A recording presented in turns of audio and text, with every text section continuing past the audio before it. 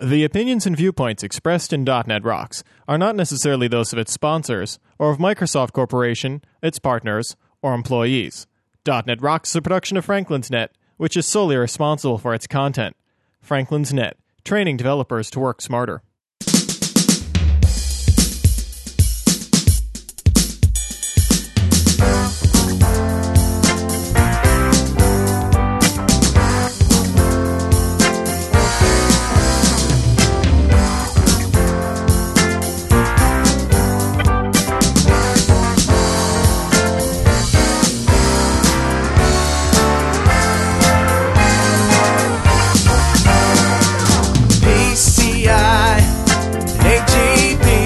Rockheads, stop talking that schlemazel on your cell phone and listen up. It's time for another stellar episode of .NET Rocks, the internet audio talk show for .NET developers with Carl Franklin and Richard Campbell. This is Jeff Maciolik, here to announce show number 130 with guest Jackie Goldstein, recorded live Friday, September 9th, 2005. .NET Rocks is brought to you by Franklin's Net, training developers to work smarter, and now offering hands-on VBNet and ASP.NET classes remotely, online at www.franklins.net. And by Telerik RAD Controls, the most comprehensive suite of components for ASP.NET development, online at www.telerik.com. Support is also provided by Code Magazine, the leading independent magazine for .NET developers, online at www.code-magazine.com. And now the man who just arrived in Los Angeles at the PDC, and hey, no fires, Carl Franklin. You remember the fires, Richard? Oh yeah, no, I was there. Was that 2 years ago? Richard Campbell in Vancouver, my co-host. I'm Carl, by the way, just in case you don't know the drill and you're new here. We're talking about the PDC 2 years ago, 2003, right? 2003, yeah. 2003 and Brian PDC. Randall. I remember Brian Randall's house. He could see the flames from his place. Yeah. And we were trying to talk him into packing up and leaving. It's like, oh, no. They got to burn down so many houses between here and there. I'm not going. It'll be fine. I'm like, dude, what are you doing? It was crazy. If you go back and listen to the show we did at the PDC, we did a quiz show at the PDC, Mark Dunn and I. And that was on a Monday night, just like the quiz show is going to be tonight, really. No, if you're listening to this on Monday. Yeah. And people were still trickling in. I remember Michelle LaRue Bustamante was arriving late because she had to drive up from San Diego, and she had to drive on the highway through the fires and stuff. And it was bad. It was bad. Oh, yeah. A bunch of us had planned on riding our bikes down to San Diego, and we canceled the trip because the highway was so smoky. What a bad scene that was. Oh, man. Well, anyway, at least nobody got that hurt. I don't know if there were any fatalities associated with the PDC. I never heard any. But anyway, well, if you're listening to this and it's the week of the PDC, we're probably already at the PDC, as Jeff mentioned there in the intro. I came in Sunday night, or I'm going to come in Sunday night. As of this record, I can't do the time shifting. Yeah, this is tough. Stuff. It's very tough, I can't I'll pretend. be there Sunday morning. Right, I can't pretend that it's a different time. You'll be there Sunday, I'll be there Sunday. We're going to be there on Monday night, as I was mentioning, doing a quiz show. And this is a quiz show we're calling the 64-bit question. And what we're going to do is we're going to pick some people out of the audience because nobody took the bait, except for Rob Windsor. He's definitely going to be a contestant. He's the only one.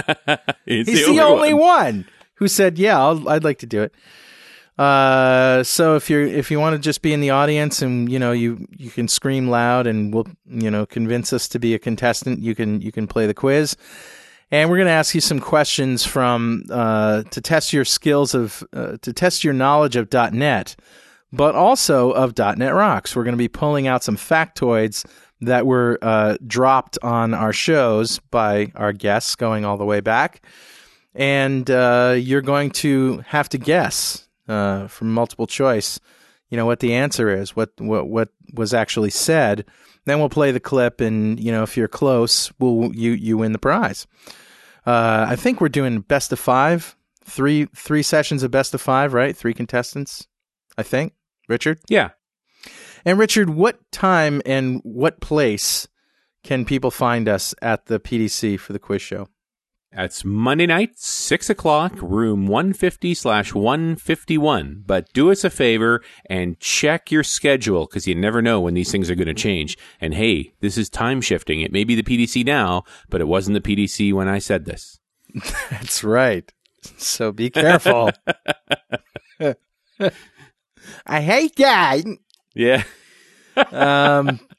My Jerry Lewis. Update on the road trip. We, if you've been not listening to the shows lately, and if you haven't been paying attention, we're crazy for doing this, Richard, but we're actually going to travel the United States in an RV, in a big old RV. You, me, and Jeff, and we're going to be going to about 20 different spots. We're going down from Boston, down the eastern seaboard, down to Atlanta, all the way to Orlando, back up to Nashville, and then over to Memphis, down through Texas, and across to Phoenix, San Diego, Los Angeles, San Francisco, and from San Fran, we're going to be there for the launch of Visual Studio 2005. And then we're heading over to Dev Connections, where we're doing a .NET Rocks show. And you can get it all at .NETRocks.com/road trip. Now, some of these events you have to RSVP for, so go ahead and check out the website and make sure that you know where you're going. Some of the venues have not yet been solidified, so as they come in, we'll post. There'll be more information. Yeah, there'll be more information. And while you're on the .NET Rocks site, make sure you click on that big Red Cross donate button. Absolutely. The folks that were affected by Hurricane Katrina need your help, and one of the best ways you can do that is to contribute to the Red Cross. Carl and I already have, and we're encouraging you to as well. And give cash too, because they can't, when you give like socks and stuff like that, somebody has to be there on the other end to actually unpack it and give it to somebody, and it's not a very practical use of help. The best thing to do is to give cash, just like our president said. Anyway, it really hit me hard because I love New Orleans, and jazz came from New Orleans, man, and I'm a big fan of jazz and blues, and that's the birthplace of it, man. It just doesn't get any more American than New Orleans. And they don't call it the Hurricane for nothing, folks. Anyway, as I was working today, our friend Miguel Castro from New York, he IM'd me this link to an article by Andy Hopper on the Code Project, and I shrinksterized it. It's at shrinkster.com/7w2. And this sort of answered an age-old question that I've had about Windows services in .NET.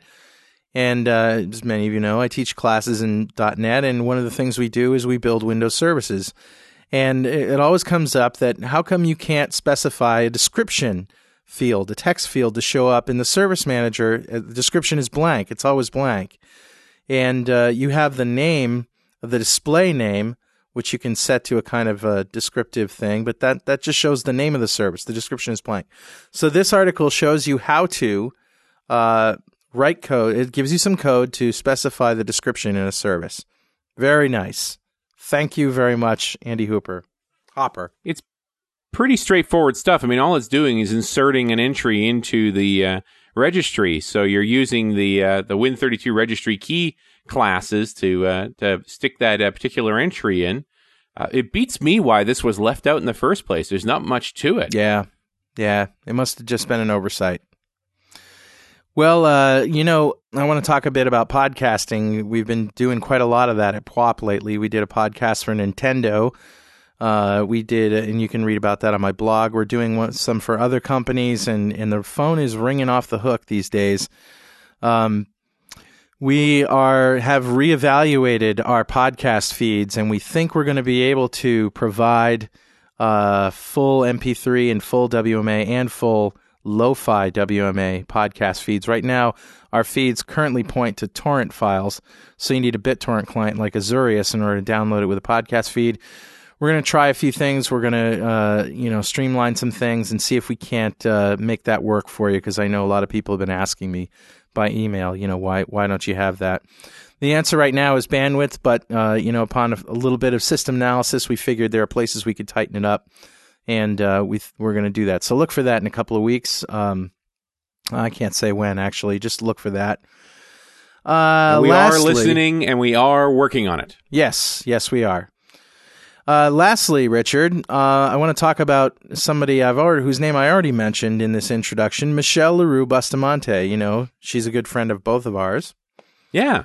Yep. She's been on the show MLB. A couple of times. MLB, Major League Baseball, Michelle LaRue Bustamante. That's how you can remember. Well, anyway, if you ever meet her, you'll never forget her. Anyway, she's been a guest. She also helped us out on Mondays in the early days. By doing a little bit called Stunt Musician Spotlight. Remember that? Yeah. Yeah, she talks to indie bands and, interviews them and tries to get them to talk about their influences and, where they play and advice for bands and whatnot. And she plays their music. So it's a great little, slice of life for the indie band scene if you're into, original music and people who go out and play it. So she has spinned off her own podcast called, guess what? Stunt Musician Spotlight. And you can check it out at stuntmusician.com or stuntmusician.net. And Pwop is producing the shows for her. The first one is the first one that we've done for her that hasn't been part of Mondays is up there now. The band is Killola, and she did a great job with them. So look for that. We love it. Good luck, Michelle. Beautiful website, Michelle. Way to go. Looks great. Yeah, Dax did a great job on the design, and once again. Yep, he's a design god, our friend Dax. Well, Richard, before we get started, I want to have a little conversation with Greg Brill, who stopped in the studio today on his way to New York City. He's right here with me. Hi, Greg. How are you, Carl? And Greg is the founder of Infusion Development, infusiondev.com, which also happens to be the company that Nick Landry now works for. And everybody knows Nick. He's been on .NET Rocks. We have a lot of fun with Nick. Yeah, Active Nick. Active Nick. Well named. You saw him in the Vegas thing, right? No, I did. What's on this? Annie? He didn't tell you about that? No, there's many. Of course Nick he didn't. He doesn't tell me a lot of things. Why would he tell his boss about how he got humiliated on national television by being rejected for the girl he was hitting on in a bar at Caesar's Palace? I don't know why he would tell you about that. We'll have to look that up. Yes. But Greg is here because he wants to tell us all about some things that are going on at infusiondev.com, at Infusion Development. What do you guys do down there? Well, I mean, it's we're a Microsoft partner, Gold partner. We do a lot of .NET development, but mostly we do trading systems for Wall Street investment banks. Ooh, the big stuff. The big stuff. So if you see traders hunched over their desks, pricing and trading derivatives and buying and selling fixed income instruments. Yeah. Is this terminology exciting? I think. No, but it is if you're in it, maybe. Yeah. Equity systems, all that. But we write the big systems. Moves a lot of money through it, and it's got a lot of challenges. So your customers must be like, the big guys down on Wall Street? The customers are the big guys down on Wall Street. Yeah. My guys are the technical side of the house. The business is the people that decide what they're going to trade. They talk to their technical people, and their technical people hire us. And we were one of the first guys, actually, who was doing .NET on Wall Street. Yeah, that's what Nick was telling me. You were very early on getting people excited about .NET. Yeah, it was a very lonely world, Carl. Yeah. It was a J2E universe. And I was originally a big comm guy. I was like a completely unknown Don Box type for financial services. But you're a developer? I am a developer, yeah. As well, okay. Yeah, years ago I'd be talking to you about multi-threaded apartments and co-martial inter-thread industry and the global interface table for $150 an hour, which was damn good money at the time. I could work through a VB to ATL C++ problem in my day. And now I'm promoted out of that area of competence into a managerial role. So you were involved in .NET from the very beginning? I was. We actually have a series of books called Code Notes, codenotes.com. Uh-huh. A lot of developers love them. Not enough buy them. But nonetheless, that actually got us into .NET really early on. We did a .NET beta book. We were doing a J2E book also, and we had to do .NET for balance. I hate to admit this, but I thought that Microsoft wasn't going to make it after I saw what J2E was doing. Yeah. I was always a big fan, but VB6 versus J2E, it was kind of hard to argue. Yeah. Then we did the .NET book, and I've always been a Microsoft fan. I looked at this stuff and I said, this stuff's unstoppable. Yeah. Yeah. And people were saying, well, J2E is too entrenched. They said, and I said, see, yeah. But I went nuts. Yeah. So you built some software yourself back then, or how did you start in Fusion? Well, originally during the .com era, when everybody was out making their millions, I was kind of concentrating on the folks that were left behind. Like the investment banks had all of this money, yet they were completely starved of talent. They could not get talented people. They would bring people, H-1B folks that would be brought here and would not have much a sense of context of what they were doing or of the culture. And so I started a market. Originally, it was just me. I was doing training, and I would come in and I would just be that guy. Like, oh, get Greg. He's easy to work with, and he knows all of this esoteric details about comm. Right. But after a while, it changed, and I got into the business, started calling my friends and say, listen, man, there's a bunch of us that didn't think the .coms things really had the value. We were more interested in the technology. Right. And we were turned on by that. We wanted to make money now. Yeah. So I brought a bunch of those people together really early on, and I started seeding the investment banks with like these super people. So I was like the place. Infusion was the place you'd go if you needed really, really good people that could interface with the client, knew the technology, would get it done. Yeah. And that's how it grew. Okay. So what are you guys doing now? What's this IT makeover thing that you want to that Nick told me about? Yeah, the IT makeover. It's a trademark of ours. IT makeover. If you've ever seen like Extreme Home Makeover, you definitely have the gist. I want to go in front of clients. Queer eye for the IT guy. Queer eye for the IT guy. Exactly. And the point was basically that when you work with .NET, and other Microsoft technologies too, like BizTalk or whatever, you start to have this epiphany that can I use profanity? I really should. Yeah. Epiphany. Yeah, that's epiphany's not profanity, but I was going to follow it with some. Oh, okay, sure. I just get you have this feeling. It's like it isn't that hard. Yeah. If you would just let me use the .NET technology that I know is appropriate for this, my God, I could get this thing done in a quarter of the time. Yes. That's the premise of the show. Is that if you let me do what I want to do, the technologies that I want to do, and I will give you a system that you think will cost $2 million, I'm going to get it done in 3 weeks, at an effective price of $20,000. Yeah. And I was surprised. I went to New York City and they were into it. And they wanted to do it. Actually, Elite Modeling Agency. Show? Yeah, it's like a show. Like a TV show? Yeah. My brother is actually a film director. Okay. And this is going somewhere. He actually wrote Mighty Ducks, if you remember. So this is going back to the whole A&E thing, the reality show. Well, and he put me in touch with one of the producers for Pimp My Ride. Okay. A woman named Nikki Calabrese. All right. And she does documentaries and she's won awards and stuff. And, she's attractive enough to irritate my wife. And to make me want to, work harder. So I talked to Nick. I said, I want to do this show. And she's like, what channel is it going to be on? I'm like, well, golly, it's just going to be at conferences and stuff like that. Right. But she would direct it, and it's basically Microsoft funds it to different product groups. Like the SQL Server group, they have a launch, so they might fund something that's SQL Server specific. Yeah. We're actually just about to launch it. Hasn't started yet. Okay.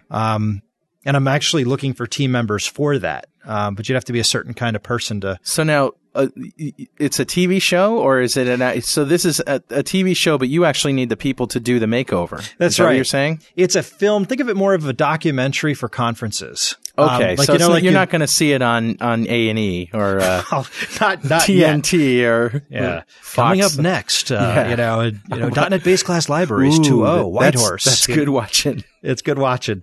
Maybe for a certain class, and maybe eventually, like I was thinking of doing multiple versions of it. Yeah. Some of them might be dumbed down a little bit. But I could see like you releasing it as videos that you could like use BitTorrent to distribute or something like that, or throw DVDs around at user groups. And well, can I tell you the dark, nefarious nature of this endeavor? Okay. All right. The truth of the matter is, I'm doing it because I have an ego that needs to be fed, and I need to be on film and IT.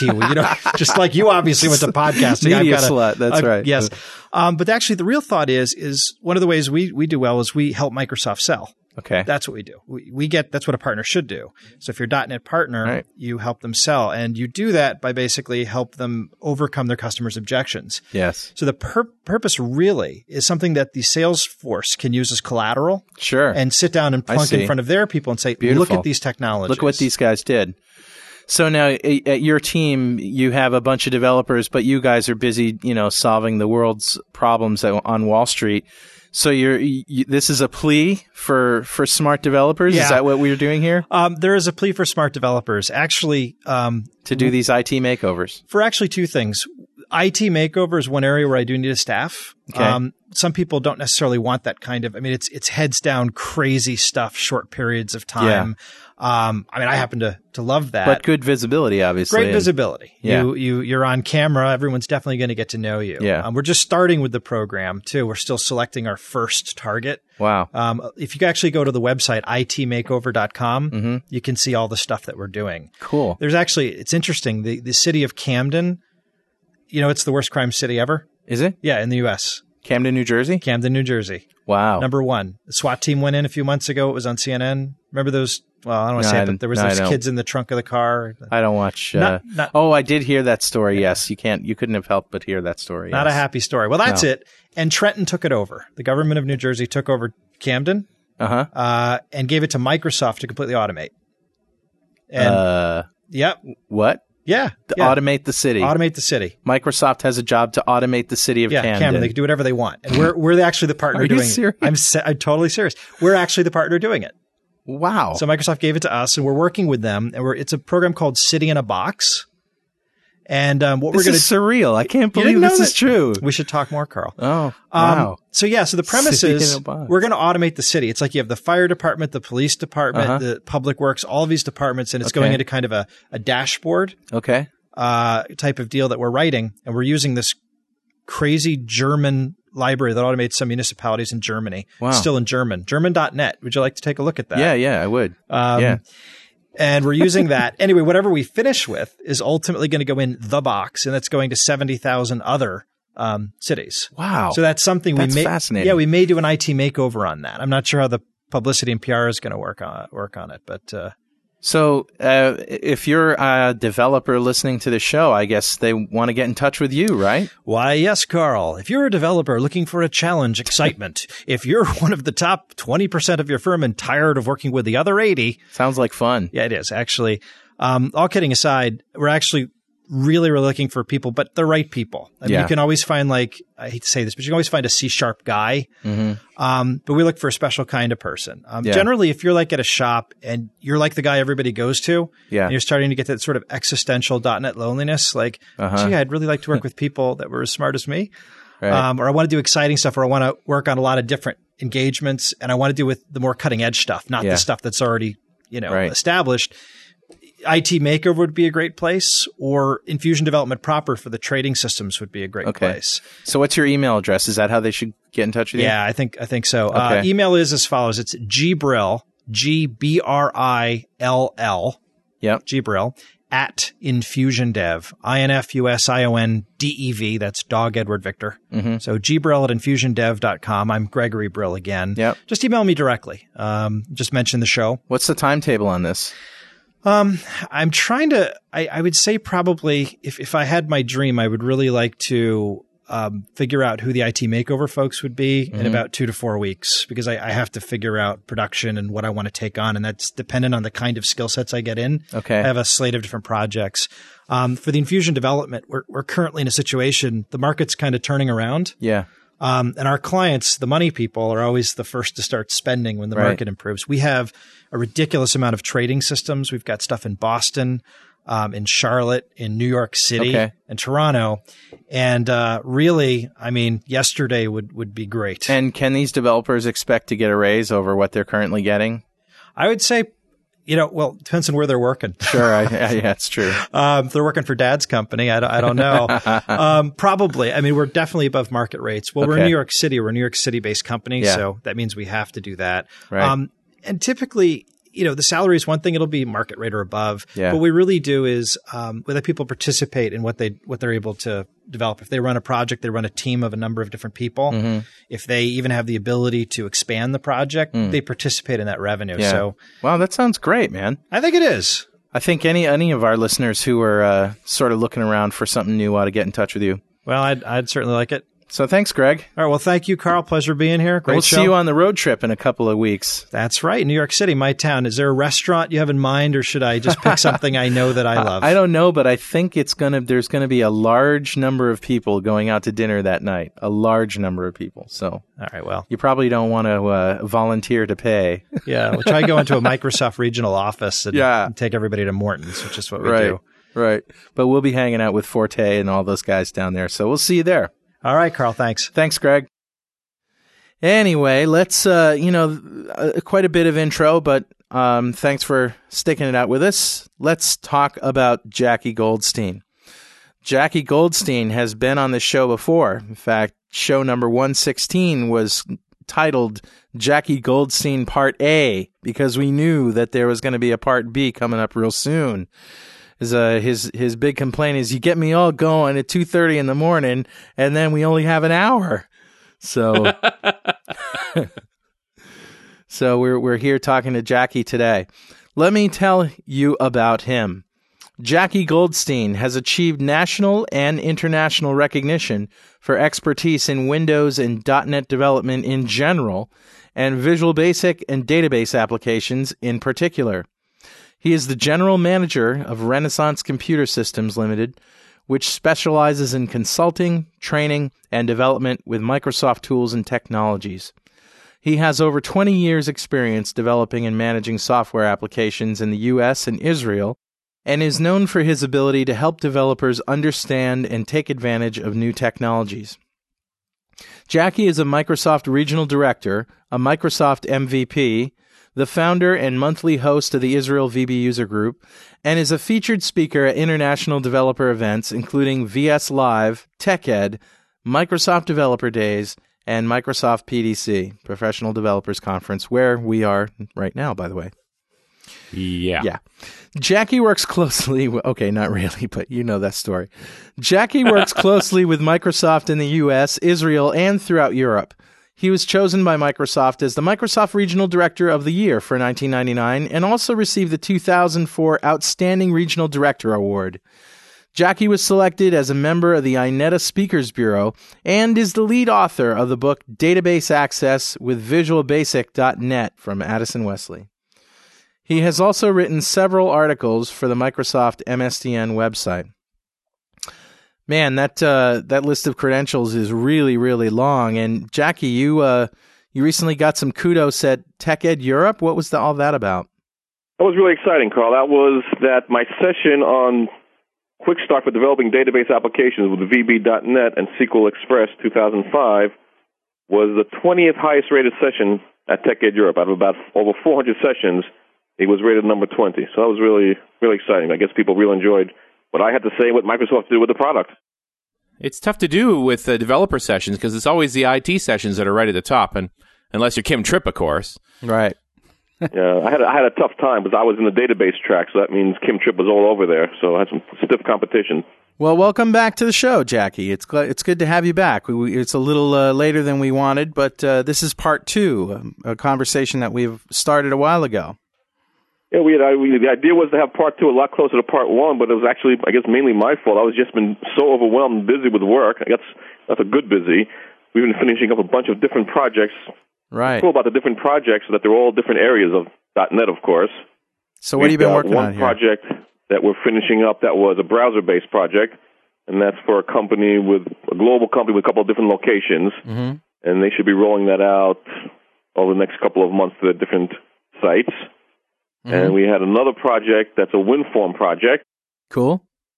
And that was actually a lot of heavy XML processing. And we actually came up with this architectural design that the DOM seems to support very nicely, but we haven't really seen it used pretty much anyplace else, where our business objects were actually derived from the DOM, so that all the processing business objects themselves were DOM-based, and that our business objects for our application were objects inheriting from various DOM nodes and DOM objects.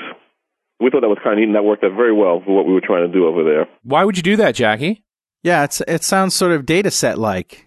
Why would you inherit from the DOM? What did you get out of that? Well, we can talk about it a little bit later. I'm a big data set guy, so my default choice of data or my business object is going to be a data set, unless there's a compelling reason to do that. So when we sat down and thought about, what does our data object have to be to passing data around in our application, it was XML. Our input was XML, our output was XML. The type of processing we had to do was XML-based, very hierarchical data. So it just made sense to go with XML. So that's what we did, and it was just the right, like I said, my default choice in general is a data set, but you always have to choose the right data type, the right data object for your application. In this case, it was XML. You needed to access it with a DOM interface, in other words. Yes, but in other words, if I had a business object foo and another business object bar, those objects were derived from an XML node. Right. So that's just what made sense for those objects. Yeah. And when we could have our specific tags loaded up, and we were loading up the DOM, it was actually very neat. Oh, that's pretty cool. It makes sense to me that since you started with XML and you had to end with XML, why leave it at all? Stay in that space the whole time. Right. I mean, there was no database per se. There was certainly no classical database. All our data sources were XML sources, pretty much. You'll have to let us know how that turns out, on a later show. That sounds really cool. Well, it'll only be if I could use that on the same technique on another project, because this is one of those projects where if I say much more about it, I'll have to shoot you and then myself, because we have a very, very strict contract on what we're allowed to say about this project. So hopefully we could take the same technique, use it someplace else, and then I can talk about it all I want. But for this particular project, I'm not going to be able to do that. Cool. We have a third project. Okay. Which is, those first two projects were .NET 2003 based, Visual Studio 2003 based. Our third project was Whidbey based, 2005. And this is a project, it was a combination of a proof of concept framework or basic framework type of project for a financial services company in New York City, where they're trying to replace an existing application they've been running their business on for many years, and convince them to go with .NET. And we had to show that it made sense for their application and for what they were trying to do. And this is a project that has a little bit of everything in it. We've got some WinForms, some web forms, some web services, and of course lots of VB. So. And of course, this is another thing you'd have to kill us if you told us any more. Oh, I could tell you a little bit more. What do you want to know about it? Oh, I don't know. We had a nice distributed architecture. Okay. Which was very nice. We, a couple of different web service servers, a couple of layers of web service servers. So we had some agents on both sides, but some of the communications required queuing or might require queuing. So we wanted to have a lower level object that can handle the communication protocol. So if we want to have queuing, we could stick it in there. If we don't, we could just bypass that and not affect the higher levels of the application. Something you could really we're using there. Our main form of passing data around is data set. Yeah. And we're taking advantage over there of some of the new cool stuff in 2005 in terms of the design time data. So we can talk about that a little bit. Yeah, that's where we wanted to pick up the conversation, actually. We talked about ADO.NET and VB, specifically quite a lot about VB in the last show. And you wanted to get into some of the data access tools in Visual Studio more than just ADO.NET in VS 2005, right? Right. So, but I got to do one thing, Carl. Sure. Before we transition to the more technical part of the show. Okay. One of the other cool things about the project I was working on, it gave me the opportunity to rehire an old employee of mine. So I just want to give a quick shout out to Kim Major, who's come back to work for me and did a great job on this project. Great. And you'll be glad to hear, Carl, that besides our great ability to work together and develop great .NET projects, we share something else in common. Oh, what's that? We both love your Clementine presentation. So I listened to that. I hadn't listened to it for a while, and I listened to it with him, and I just smile every time. So you may want to tell the folks who haven't had the opportunity to listen to that what that is. Sure. Okay. Well, I can just give you the URL, bestofclementine.com, and we'll leave it at that. That's the video, not just the audio, right? Yeah, that's both the audio and the video. Yeah. Fun. So that's a lot of fun, and we share that too. So yeah, that was great. That's a great entertainer at family Christmas parties, and people are calling me and ask me to come do it at their parties and stuff now. It's pretty crazy. It's a bit of a generational thing. It is. Yeah, it is. Because You have to be of a certain age to know where some of those songs are coming from. Right. Well, okay. If you didn't have a misspent youth and watch all those TV shows, you might not know what they are. That's right. Or if you're under the age of, say, 30. Yeah. I'm not throwing numbers out there, Carl. I just came back from my 20th high school reunion, man. Talk about feeling old. Now, it's only the 20th, but I still feel old. And absolutely stupid. I mean, when you go in, you see people that you haven't seen in 20 years, nobody remembers their names of anybody. Did they pass out name tags? No. And I'm sorry, who are you? We dated for 5 years. Oh, geez, I'm sorry. God. I just assumed they'd be running up to you and saying, "Aren't you Carl from .NET Rocks?" Yeah, no, they have no clue. No clue. No clue. My town is not computer savvy. My high school, they look at me as the guy who could fix the projector in a jam, That's about it. Anyway, let's talk some about the data access tools that you've been working with. Great stuff, by the way. I'm enjoying working with it in Whidbey. I'm sorry, in Visual Studio 2005 beta. Right. Yeah. So what do you think? I think it's really great stuff. I mean, if you're not familiar with it, what it is, it's, number one, a real data set designer. In 2003, we had something to design our data sets with, but it was really an XML schema designer, not a data set designer. Right. So here we have a real graphical data set designer. It picks up some of the metadata from the database. I mean, even the simple things that were always very annoying in 2003, something as simple as not picking up relations between tables automatically. We wanted to link tables in the data set. We would have to go ahead and add that manually. Mm-hmm. And now that, the data set designer will pick that up itself. Very flexible. We do whatever we want.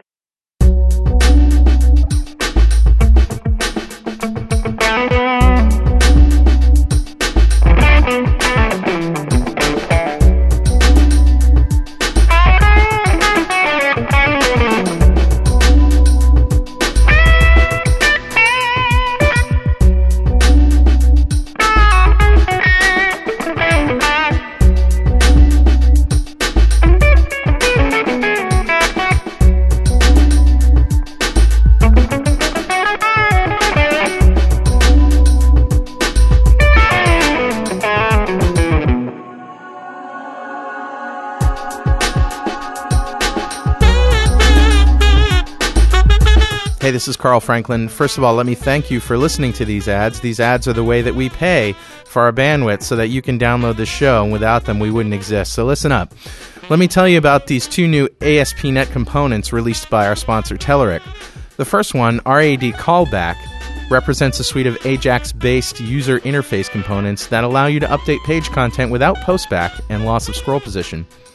As you know, AJAX technology delivers much shorter response time and eliminates that page flicker, which results in a much better user experience.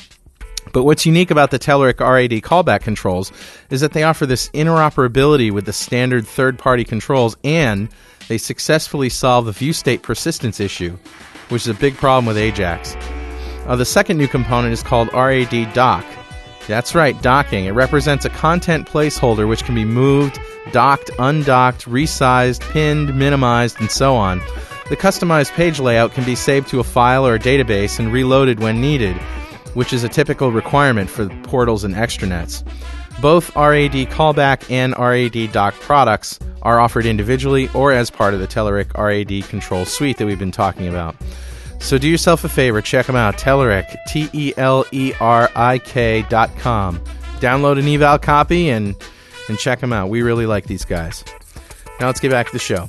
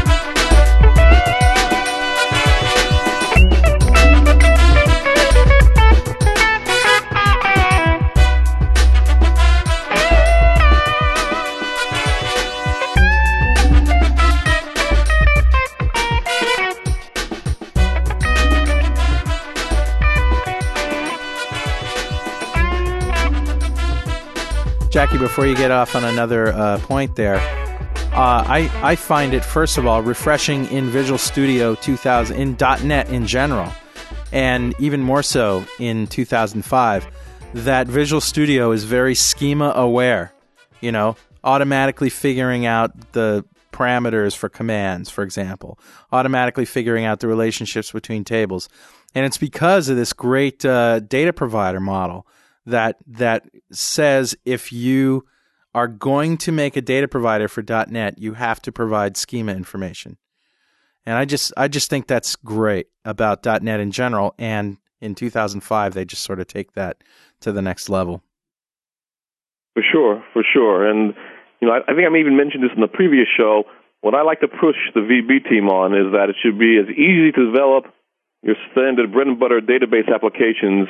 It should be almost as easy to develop them in .NET as it is in Access. Right. But .NET's got lots of features, lots of great things. But if you have a deadline and you have to just crank out some basic input and display forms and some reports, it's a lot faster to do it in Access than in .NET. Yeah. And I think with these tools, the design time data tools, they've really, really closed that gap. Yeah. So that it's really a very justifiable decision. And you have all the other benefits, all the other flexibility, everything around that you get with .NET. You don't have an Access, but you could still get out those basic screens almost as quickly. And I think that's really great. Yeah, I can go ahead and design. I would say for most applications, I could design the better part of my data access layer within the designer. There are going to be some things I probably want to do outside of that and have custom objects to do. Mm-hmm. But for the basic stuff, which is my basic queries and my basic updates, for those things where I type data set, where I know what my data is going to look like, the shape of my data, the schema of my data, I can do that graphically without sitting down and actually writing any code, just defining what my commands are going to be, and the SQL statements or the store procedure calls. It's a lot cleaner in Visual Studio 2005 too, right? I mean, I always see eyes glaze over when I start making typed data sets and in class and showing that to people. It's just like a level of weirdness that I don't know where to put that, And even after you do it, you don't really know what to do with it. Right. So here there's a nice story what to do with it, which is the WinForm data binding story. Right. Which is, again, very powerful. And, you have to be careful. And quite honestly, you have to be careful. Sometimes we've had features in the past that we've talked about that were great features for demos. But when you sat down to build applications, they didn't really live up to the expectations. It's a little bit frustrating. There's a lot of limitations. We've hit that issue over and over again with Visual Studio. I mean, it happened in VB3. Yeah. Data binding looked cool. It dragged and dropped great. It demoed awesome. But don't ever build an app like that. Yeah. Right. So what I like about this, I've had the opportunity. I've actually used these tools on 2 real projects. Besides all my demos and all my presentations and training, I've actually used them in 2 real projects. One was the project I talked about for this New York project. And another one is for a project. I'm doing a bunch of things for the SQL team in Redmond, the SQL Express team. Cool. So I've been developing a starter kit. I've written some white papers that you'll find on MSDN soon. But one of the things that should be released there shortly as well is a starter kit, where the idea is to show people that you could use SQL Express 2005, which is the free version of SQL Server Engine, to build real applications. And the idea is that it's an application that you just download it. It could do some real work for you. And if you want to extend it, there's a source code. If you want to learn how we built it, there's a source code, and you can go ahead and see it. So when building those applications, I had to go beyond the demo. I had the level of understanding and questioning and trying to figure out what to do beyond what I would have to do for a simple demo. But the answers were there, and the answers were good. So there's room for some improvement next time around, but it's clearly something that's usable in a real application. So I was very happy about that. Is there a URL for that yet, or is that something that's forthcoming? Not yet. We're doing some final testing, and they'll make that available. It should be available, I guess I would say in the RTM time frame. Okay, and that'll be on the SQL Server Express website, or where will that be? I'm not exactly sure where it'll be. Well, if you send me a link, I'll post it on the show, or maybe we'll mention it on the show. So that sounds really cool. Yeah, I'll let you know. All right, so Jackie, can you define what a table adapter is for me? What's a table adapter?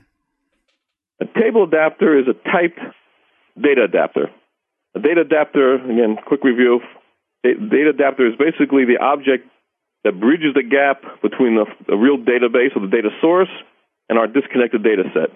So it's actually the only object in ADO.NET that actually talks to a database, that and the command object, but he's really using command objects himself. Yeah. So the typed data adapter lets me define commands, and it'll wrap the data adapter and give me a very nice usable interface. You know, if you take a simple problem like, if I have a form and I want to display data in a grid, let's say, and I'm displaying, let's say, customers, I'm displaying, various permutations on customers by city, customers by zip code, by name, whatever it is. Mm-hmm. How would I deal with that today in 2003?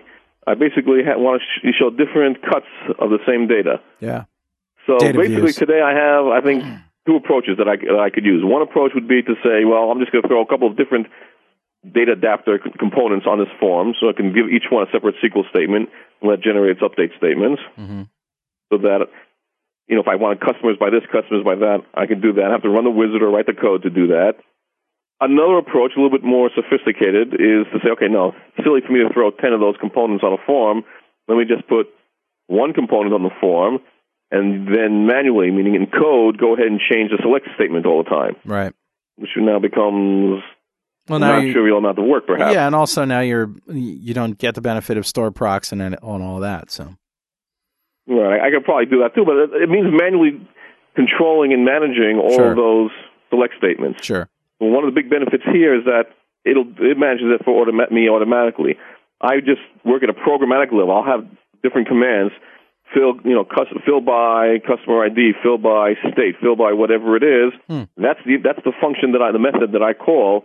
It will internally generate all the code. Very often we'll have commands with lots of parameters, especially when you talk about update and insert commands.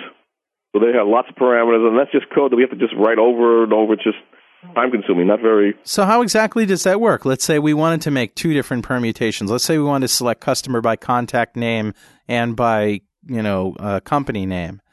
How exactly does that work? So in the data set designer, typically every table, my data set, is going to be associated with a table adapter. And for a given table adapter, I can go ahead and define multiple commands. I'll have one command for my customer table. My customer table will have a schema. It'll have the columns that we're having in that table. They could match the database ones. They could not. They could be different names, or only some of the tables that are physically in the database. But that's my table, in my data set. Associated with that will be a table adapter, which will have the command. So my first command will be fill customers. That will just be all the fields and all the records. And how do you define that in Visual Studio? In Visual Studio, I'm going to do that inside the data set designer. Okay. I'll run through a wizard that will prompt me step by step. The only thing I really have to do besides choosing options along the way is tell it what the select statement is. So it could be, I could just type in a select statement.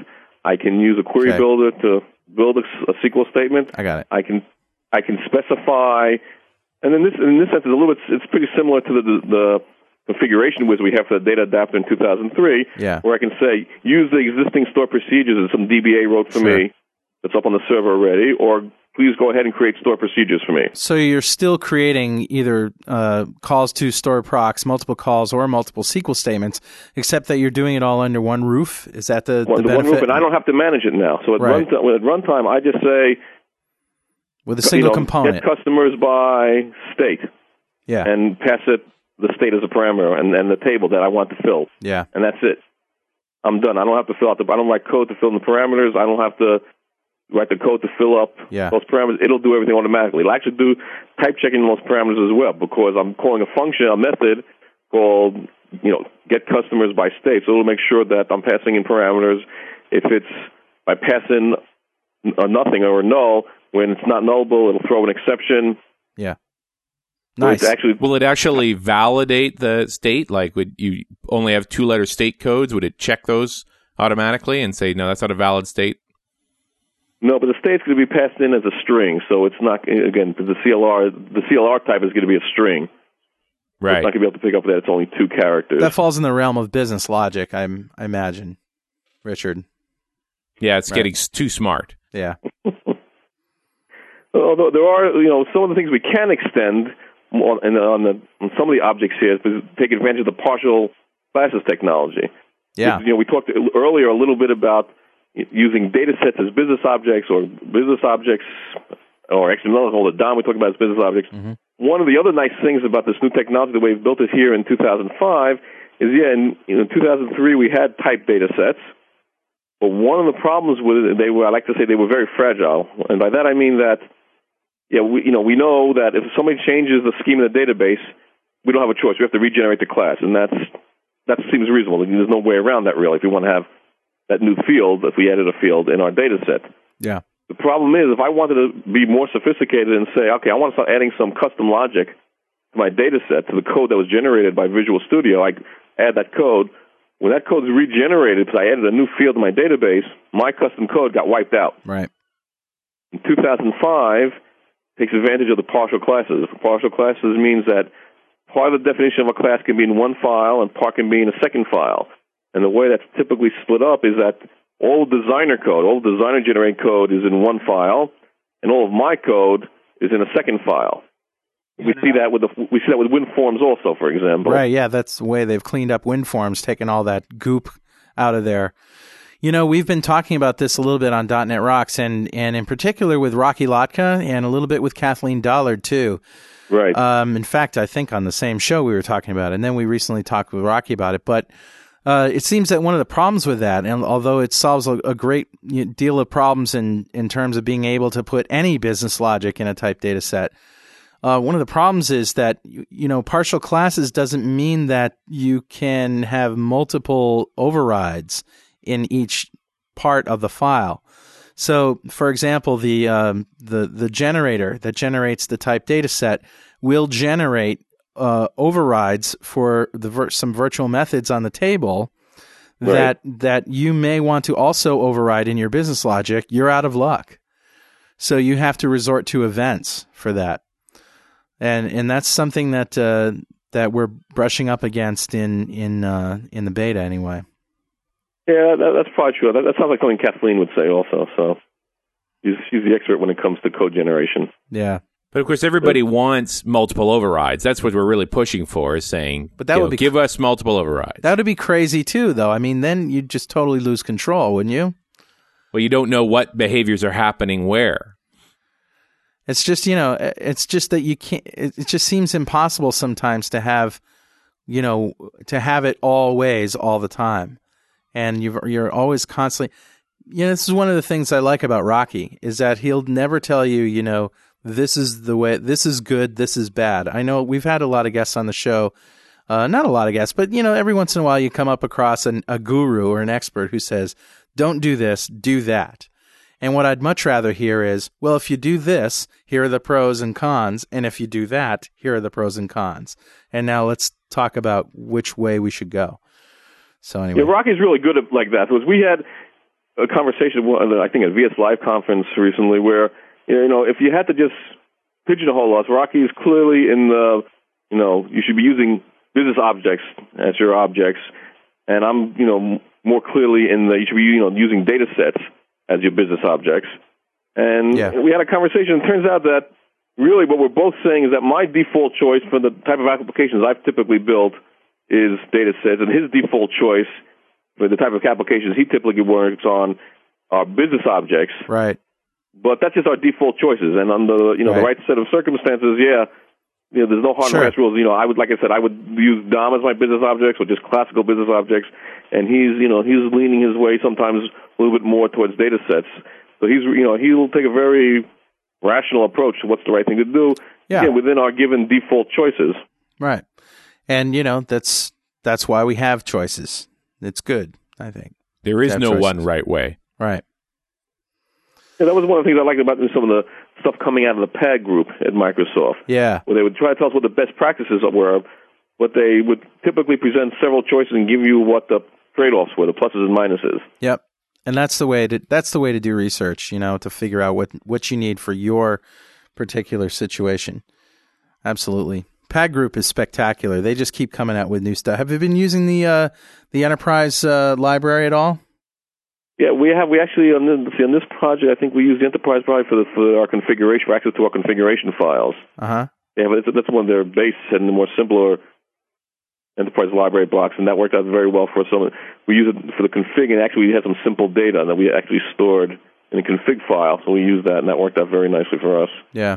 And when we saw the power of that, where we could extend it in further applications, we didn't need it here, but it turned out to be very useful for us, so we were happy with that. Jackie, if you had to pick your favorite new feature of the designer tools, I mean, we've talked about a bunch of things that you like, but what's the coolest? It sounds way too geeky to have a favorite object. But, not even a favorite object, a favorite designer. Yeah, favorite feature of Visual Studio 2005. It's consistent with my favorite object, because from the time ADO.NET first came out, my favorite object has always been the data adapter. Yeah. Because it started doing a lot of things we could almost do with ADO 2.x, and that we really wanted to do, but just couldn't do it and let us do.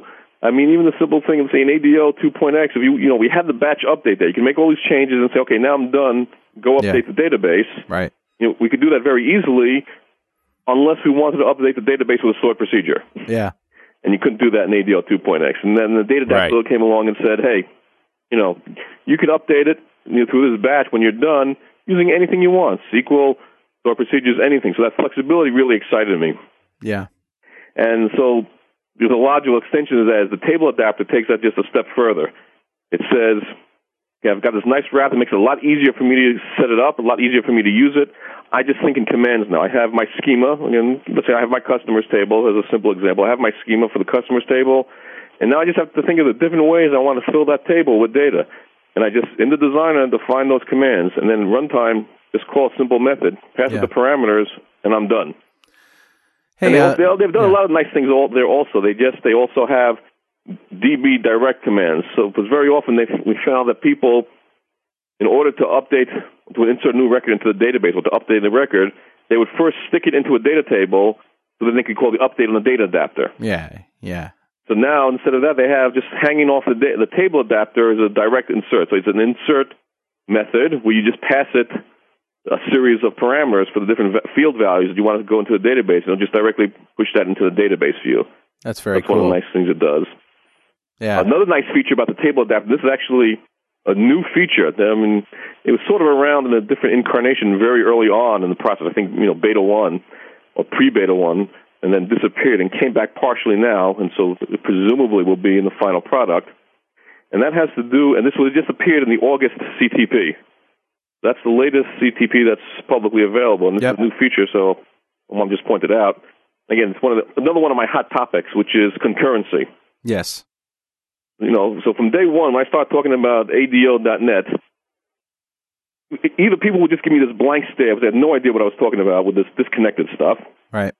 Once they understood the disconnected stuff, the first question is always, hey, but what happens if somebody else changes the record that I want to change now? Right. And once they understood disconnected, that became the obvious question. Yes. And so I have this whole presentation I've given many times on optimistic concurrency. What does that mean? And more than what does it mean is how does it work? And I guess the first question to ask is, do you really need it? Because there are some situations in which, hey, last person in wins and it's not all that important. Do you need to hook up this kind of concurrency, transaction processing, and go nuts with this stuff for every table? So it really depends on the kind of database you're working on. It depends. Yes. Yeah, that's the correct answer. I try to emphasize that point. Dealing with concurrency with conflicts, there are a couple of choices. One is you say, the first guy wins. No matter, if somebody changed a record and then guy number 2 wants to change it, well, it's just too bad. Right. Go away, start again. But first, and of course, you have your choice, which is pretty much a default choice of last guy wins. Right. And like you said, that may be the correct choice very often. Sometimes the right choice is to throw up a message and let the user decide. They say, hey, you want to change the value to this. Somebody else changed it to this, before you. What do you want to do about it? Yeah. Or, I like to say there's a fourth option, which is let the application figure out. Try to set up a set of rules. And this is, I'm not sure if many people actually implement this, but it's certainly possible to say, here's a set of rules based on whatever criteria and parameters you want, but let the application figure it out. Right. Based on, if it's a supervisor versus a this, or if it's this.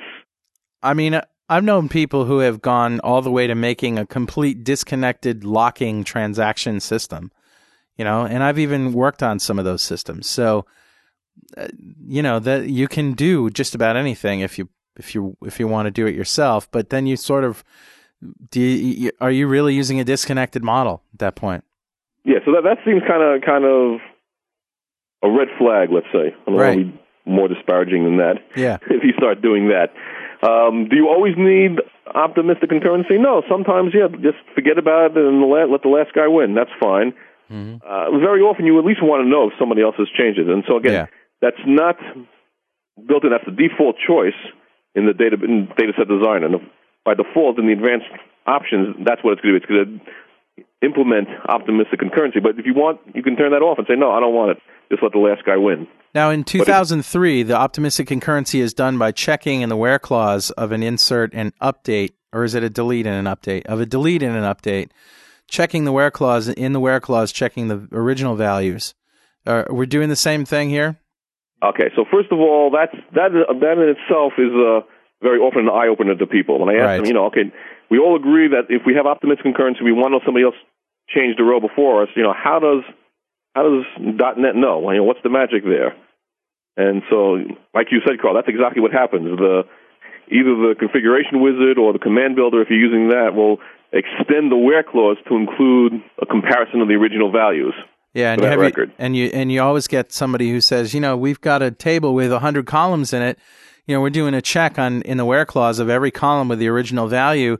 That seems like it could really be a performance bottleneck, if not just a stupid idea. But the thing that you have to remember, and I think this is what you're about to say, is that Microsoft had to do that just to make a tool that would work out of the box with optimistic concurrency and not be particular to any particular platform, right? Well, so one thing is that let's take your extreme case of 100 fields. So there's really two issues there. Do I really want it to be flagged as a conflict if I change field 3 and he changes field 95? Yes. That may just be perfectly fine. There's no reason to annoy anybody that, hey, there's a conflict. Right. So the way to address that, again, this is just the extendability. Out of the box, it works really nicely, but if that's not what you want, you can just go ahead and change that statement. You can just go ahead and change the where clause, either at design time or at runtime. Right. So that's what I like about the data that you've got that flexibility. If you don't like the out-of-box way of doing things, you can just go ahead and change it. Now, the performance question is a real question. That's a good question, and that's this new feature that they managed to get in now, it seems, which is that the classical way of solving that is using a timestamp field. Yeah. You add to your table a timestamp field for the row. The timestamp field is just a field that says it's some numerical value that is changed every time the row is modified. Right. And you include that in all your select statements and your update statements, and then that's compared as part of the where clause to make sure that's the same. Right. If it's not the same, that single field, then something's changed. Right. So in the August CTP, in the dataset designer for the table adapter, if you choose the option for implementing optimistic concurrency, what it will do, it will check to see if that table in the database has a timestamp field. If it does, it's going to go ahead and use that. So it'll generate the where statement where it's just including the primary key and the timestamp. And it doesn't, if it doesn't have a timestamp, then it could go back to the old way of doing things of comparing all the fields. That's awesome, and I'm glad that they're not adding a timestamp column. That would be dumb. But yeah, you always get the question, it should add a timestamp field. Oh yeah, just run that by your DBA and watch the fireworks fly. What's interesting to me, being a SQL Server guy, is that for years we've been told, the timestamp was originally 4. It's actually a sequential number for every change in the database wide. So it doesn't matter what column, what table, anywhere. Each time you make a change to a row, it would increment its number. So the number is unique. Right. And it always goes forward. And it was really originally going way back to the beginning of SQL Server. It was part of how SQL Server would recover from failure. It can see the trail of the order it changed things. And it doesn't use it for that anymore. But people started using it exactly the way we're describing here for concurrency. And so they couldn't take it out. They just left it in. But for a long time, we were told, well, we're going to deprecate this system. The biggest problem, of course, being that timestamp, the name, has a special meaning inside of the SQL standard that is not the same as the way SQL Server uses it. So they were trying to get away from this. But, now that I look around, I can't find any evidence that Microsoft's really going to deprecate it. So I'm wondering if they backed off on this because they must have. It's very useful for that. Yeah, they must have. Right. No, I was very happy to hear that they got that in. Again, if you look back at the early betas, there were lots of options for concurrency, and I guess they had, a lot of issues and actually implement them in a meaningful fashion. But clearly, a reasonable set of choices is, okay, if I have a timestamp and I want to go that route, support that for me in the tool. And if not, then go back the other way. And if neither of those choices are good, then I'll just go write my own. But that's great. I for one, a lot of people aren't going to do that. I for one, am really glad to hear that it'll do that. So much better. Yes, so I heard that. I actually went ahead and checked and make sure that that's really the code that's generating in the August CTP, and I was happy to see that it really is.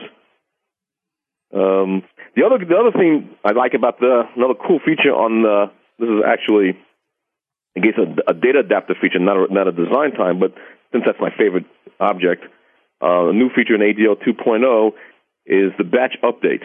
Yes. And I get to specify the batch size. And I actually have a funny story about that with an important lesson to it, of course. Two important lessons. Okay. So the story there is that, in 1.x, the data adapter, when you do an update, it goes across all the rows in the data table that you specified, looks to see which ones have been changed, and then executes the correct insert, update, or delete command against the database. Mm-hmm. The problem is that each of those is done one at a time. So if let's say if I have 1,000 rows in my table, and I've changed 100 of them or 10 of them, it'll only hit the database 100 times, not 1,000 times, but it's making 100 round trips, which is a real performance issue. So in 2005, in .NET 2.0, I have a batch size I can specify. I can say, do my update in batches of 5 or 10 or all in one batch. And I'd given, this goes back probably well over a year, I'd already been doing presentations on this and demoing this. And, if you want to show a skeptical crowd that this really works, how would you do that? That really are sending it back in batches. Right. So the way you would do that is using the SQL profiler. Right. To say, hey, if I don't use, if I leave my batch size being 1 and I'm updating 10 rows, then I'll see 10 commands. And if I change it to 5, then I'll only see 2 commands.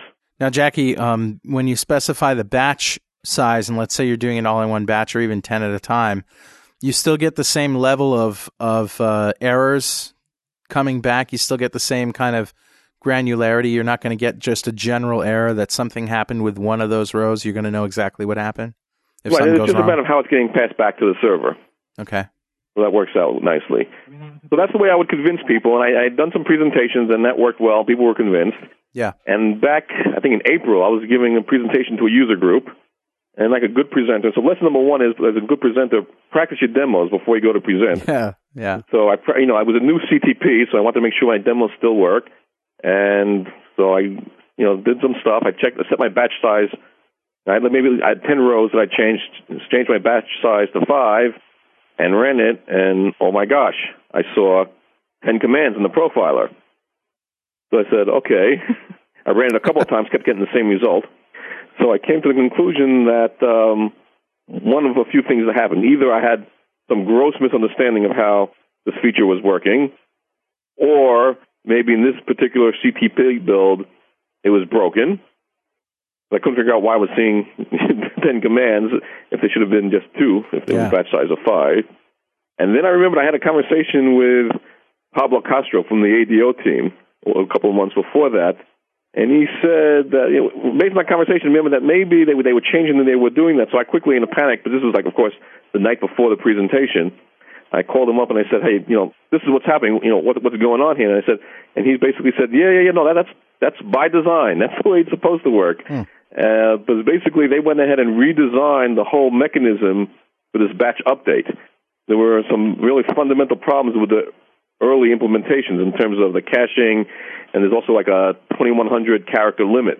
So if you had a large batch with just the text size, it would just be a limit in SQL Server, and it couldn't handle that. So they went ahead and redesigned it, and they did it at a much lower level. They did it down to TDS level.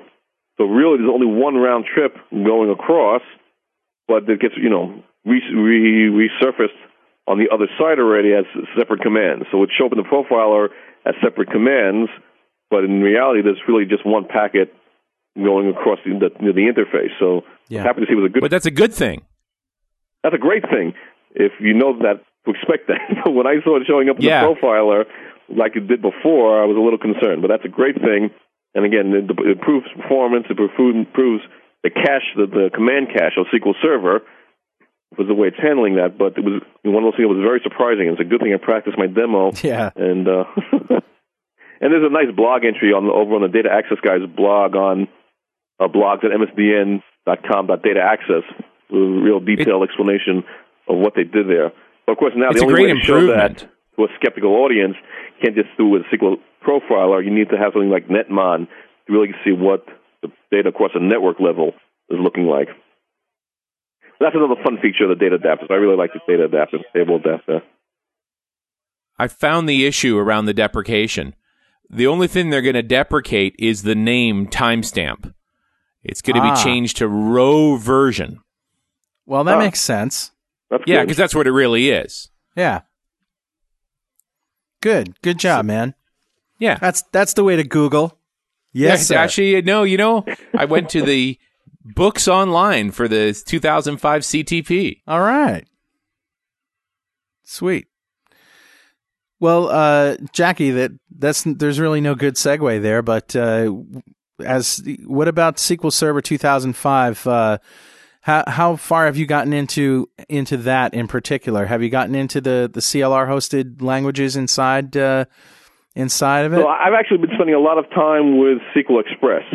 So I can talk about that a little bit. That's the free version of the engine. It comes with Visual Studio. So anytime you install Visual Studio now, you have the option of installing that, and I've always been a big fan of MSDE, which is kind of like the precursor, and they're just taking it a step further. They raise some of the limitations, and things like CLR. You CLR programming in the engine. You've got that in SQL Express as well. Yeah. So that's really cool. Like I mentioned earlier, that I'm doing a couple of starter kits for them. So one of the starter kits that'll be released first is a teacher. I call it a teacher's pet, which is basically a starter kit targeted towards teachers, classroom teachers, to manage their students and their grades. And again, the idea here is not to build a business around this. This is just to show how easy it is to build real usable applications with VB.NET and SQL Express. And so that'll be available. It's very, it's fully functional, cool, including reports. One of the other cool new features, which came into the Visual Studio beta process relatively late, is report viewer control. Are you familiar with that, Richard, Carl? Yeah, no, I haven't seen that yet. Report viewer control? Right. For SQL reporting services? So what it basically is, it's the rendering engine from SQL Server reporting services. Right. Before that, if you wanted to use that engine, you had to basically have a license and to be able to use SQL Server reporting services, and then you would get these controls in this design environment. Now, you don't need reporting services at all. You just go in your toolbox, and there you have this report viewer control, which is a fully functional preview control. Sweet. Where you can print, it'll export to Excel and PDF, and you get a designer. Wow. And that's just all built in. And they actually have two in the box. You'll have a version for WinForms and a version for web forms as well. So that's a pretty neat control. That's a lot right out of the box for implementation.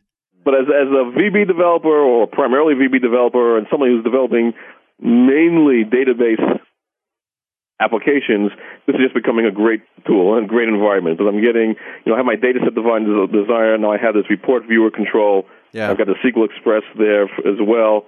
It's just becoming just a great environment and one-stop shop.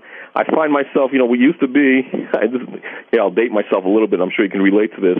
When I first started developing with VB3, I basically developed with VB3 open and Access open, because I was building database applications, and the way I would, change my schema and play with my data would be in Access, right? But I was using MDB. Right. And then I grew up and I was using SQL Server, so I was constantly bouncing between Visual Studio and Enterprise Manager. Or Query Analyzer. Right. Query Analyzer and Enterprise Manager in Visual Studio. the idea now, what they're trying to do, and I pretty much see that's what's happening to me, is that the idea is if I'm developing database applications with Visual Studio, I should be able to do everything I need to do on a day-to-day basis, at least, inside Visual Studio. Yes. I shouldn't have to be bouncing out to another tool all the time. Yes. Right. You know, if when I start to set up my security things and things like that, okay, I'm going to have to do that. But to define my store procedures, play with my schema, test my data, look at my data, load data, I should be able to do all that inside Visual Studio, and I do. So on a day-to-day basis, I'm not opening up any other tools besides Visual Studio. So talking about reporting services, one of the things that Microsoft announced at TechEd US, I believe it was, is that there'll be a version of reporting services available for SQL Express.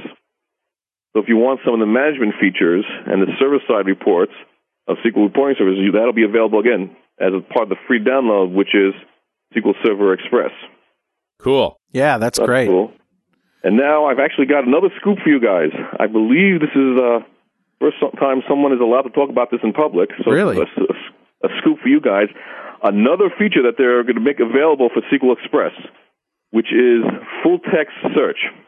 Wow, no kidding. So that's something that'll be available sometime after the November RTM. So that's what I'm hearing, and we're getting more and more functionality down in SQL Express. I guess they want to make sure that anybody who's developing a basic application, maybe basic, not in simple, just your standard database application. Yeah.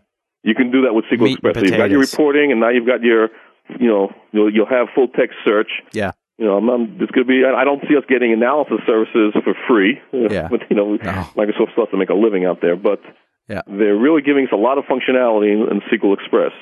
That's awesome. Yeah. No, that is the first time I've heard of this too. And you heard it here, folks. SQL Express will be, available at the same time as the full version in November. And this additional functionality will be available sometime after that. Awesome. Cool. Hey, Jackie, let me ask you a question I ask all my guests towards the end of the show. What's the coolest thing you've downloaded lately? Well, I don't know if it's the coolest. It's really one of the most functional things I've downloaded lately. Again, it's related to the XML project, was XML Spy. I mean, that's kind of a classic tool, but didn't have the need to download it and use it. Now, is that a download or is that a pay-for product? Well, the answer to that is both. It is a pay-for product, but you have a very functional version that you can download for free. Okay. It's not the full-blown product, but it's very functional. The truth is my client actually started using it before we did to test some of the stuff that we were doing, and then we started doing the same thing, so we started using that. So we were very happy. So for the uninitiated, what is XML Spy? XML Spy is a design environment. It's basically a design environment and a testing environment for playing with XML and XML schemas. So if you want to validate, instead of having to sit and write code to test, let's say to validate XML against a schema or to develop a schema or to test this, test that, it's a graphical environment for doing all that. So if you're getting into some XML intensive work, head over to that website and download that tool. And then, again, if you need the advanced features, give the guys some money, but they want you to get excited about the tool by downloading a very useful version of the tool for free. Yeah. So I've got a question for you, Carl, now okay, sure. at the end of the show. Shoot. I hear that you and Richard are going to be over at the VBUG conference in the UK in November. We are. Doing your show. It's true. And I just can't figure out how you could get the RV over to the UK. We're gonna hop across the pond. Yeah, we're flying, of course. We're flying over. Yeah. The conference in question is the 22nd, 23rd of November in Reading, or is it Reading? Reading. Yeah, north of London, I think. Reading, north of London. I'll be there as well, so I know where. I've actually been there before. That's where Microsoft's campus is. Not only are we doing .NET Rocks, but we're doing Mondays because Mark Miller will be over there. Yes, indeed. That's going to be crazy. They love Mondays in England. I think Americans are a little bit more uptight than the British audience. They love it over there. Are you doing a conference session as well, Carl? Yes, I believe I am, and I say I believe because it's just not on the top of my brain right now. But yes, I am. You are, Carl. I looked at the schedule. You are. Good. Richard, you are cool. too, Richard. You know that, right? Yeah. Yeah, Okay, I know. I've got one. I'm ready to go. And Jackie, I presume you're doing several. Yeah. I'm doing, I think, between the pre-con and the conference, I think I'm doing 5. And they're all different. I'm doing a little thing on RSS and podcasting and blogging and accessing all that stuff with RSS with VBNet. So, and I'm doing my SQL query tips and tricks session. I'm actually getting to do a potpourri of different topics that I like to talk about. So we'll do some VB migration and some data access and some PAG and some SQL Express. Ah, cool. So, I'm looking forward to that. It'll be fun. All right.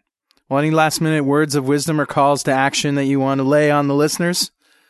Call to action. Well, I guess call to action is if you're building database applications, it's a lot easier to build production-quality applications with Visual Studio 2005. Use the database, the dataset designer, use the design time tools. They're great tools for enhancing the capabilities of ADO.NET. We didn't even get a chance to talk about WinForms data binding, but once you've got your type data set, it becomes very easy to build, again, very usable, production-quality usable forms. You can customize them if you want. Yeah. But you can, some forms for some of the applications I've built, I've had to customize. Some I've just been able to use the default layout that I get from the tools for the data binding. Binding and that is works back. really nicely. It's a real time saver. Yeah. So if that's your area that you're developing your application, that part of the application, you need to check it out. It's really cool stuff. Yes, it is. One of the call to action is more of a request than a call to action, and a chance for some, listener input. I'm working on another starter kit with VB.NET and SQL Express, and we're looking for ideas. So whether you're a professional developer and you want to see some techniques, or you're a non-professional developer and programmer, and you want to say, hey, what's this all about? How do I do this? How do I do that? I want an application that I can use and extend. Shoot me an email from my website or my blog. I'd love to get some ideas and some input for the type of things you'd like to see in a starter kit that we'll be posting up on the Microsoft website. Fabulous. Jackie, I can't tell you how much fun this has been. I love data. I love data access, and it's a lot of fun hearing about all the new tools in VS 2005. So Thanks. I hear you like VB2 also, right? Yeah, I tend to favor the if and if. Yeah. Yeah. Well, Carl, thanks a lot. Richard, pleasure as always. Always fun. It's always fun, and we'll see you in November in Reading. Right. All right. So they practically speak the same language as us. You know that, right? Yeah, it's almost the same. All right, we'll see you later. Thanks a lot, guys. All right. Bye. Bye.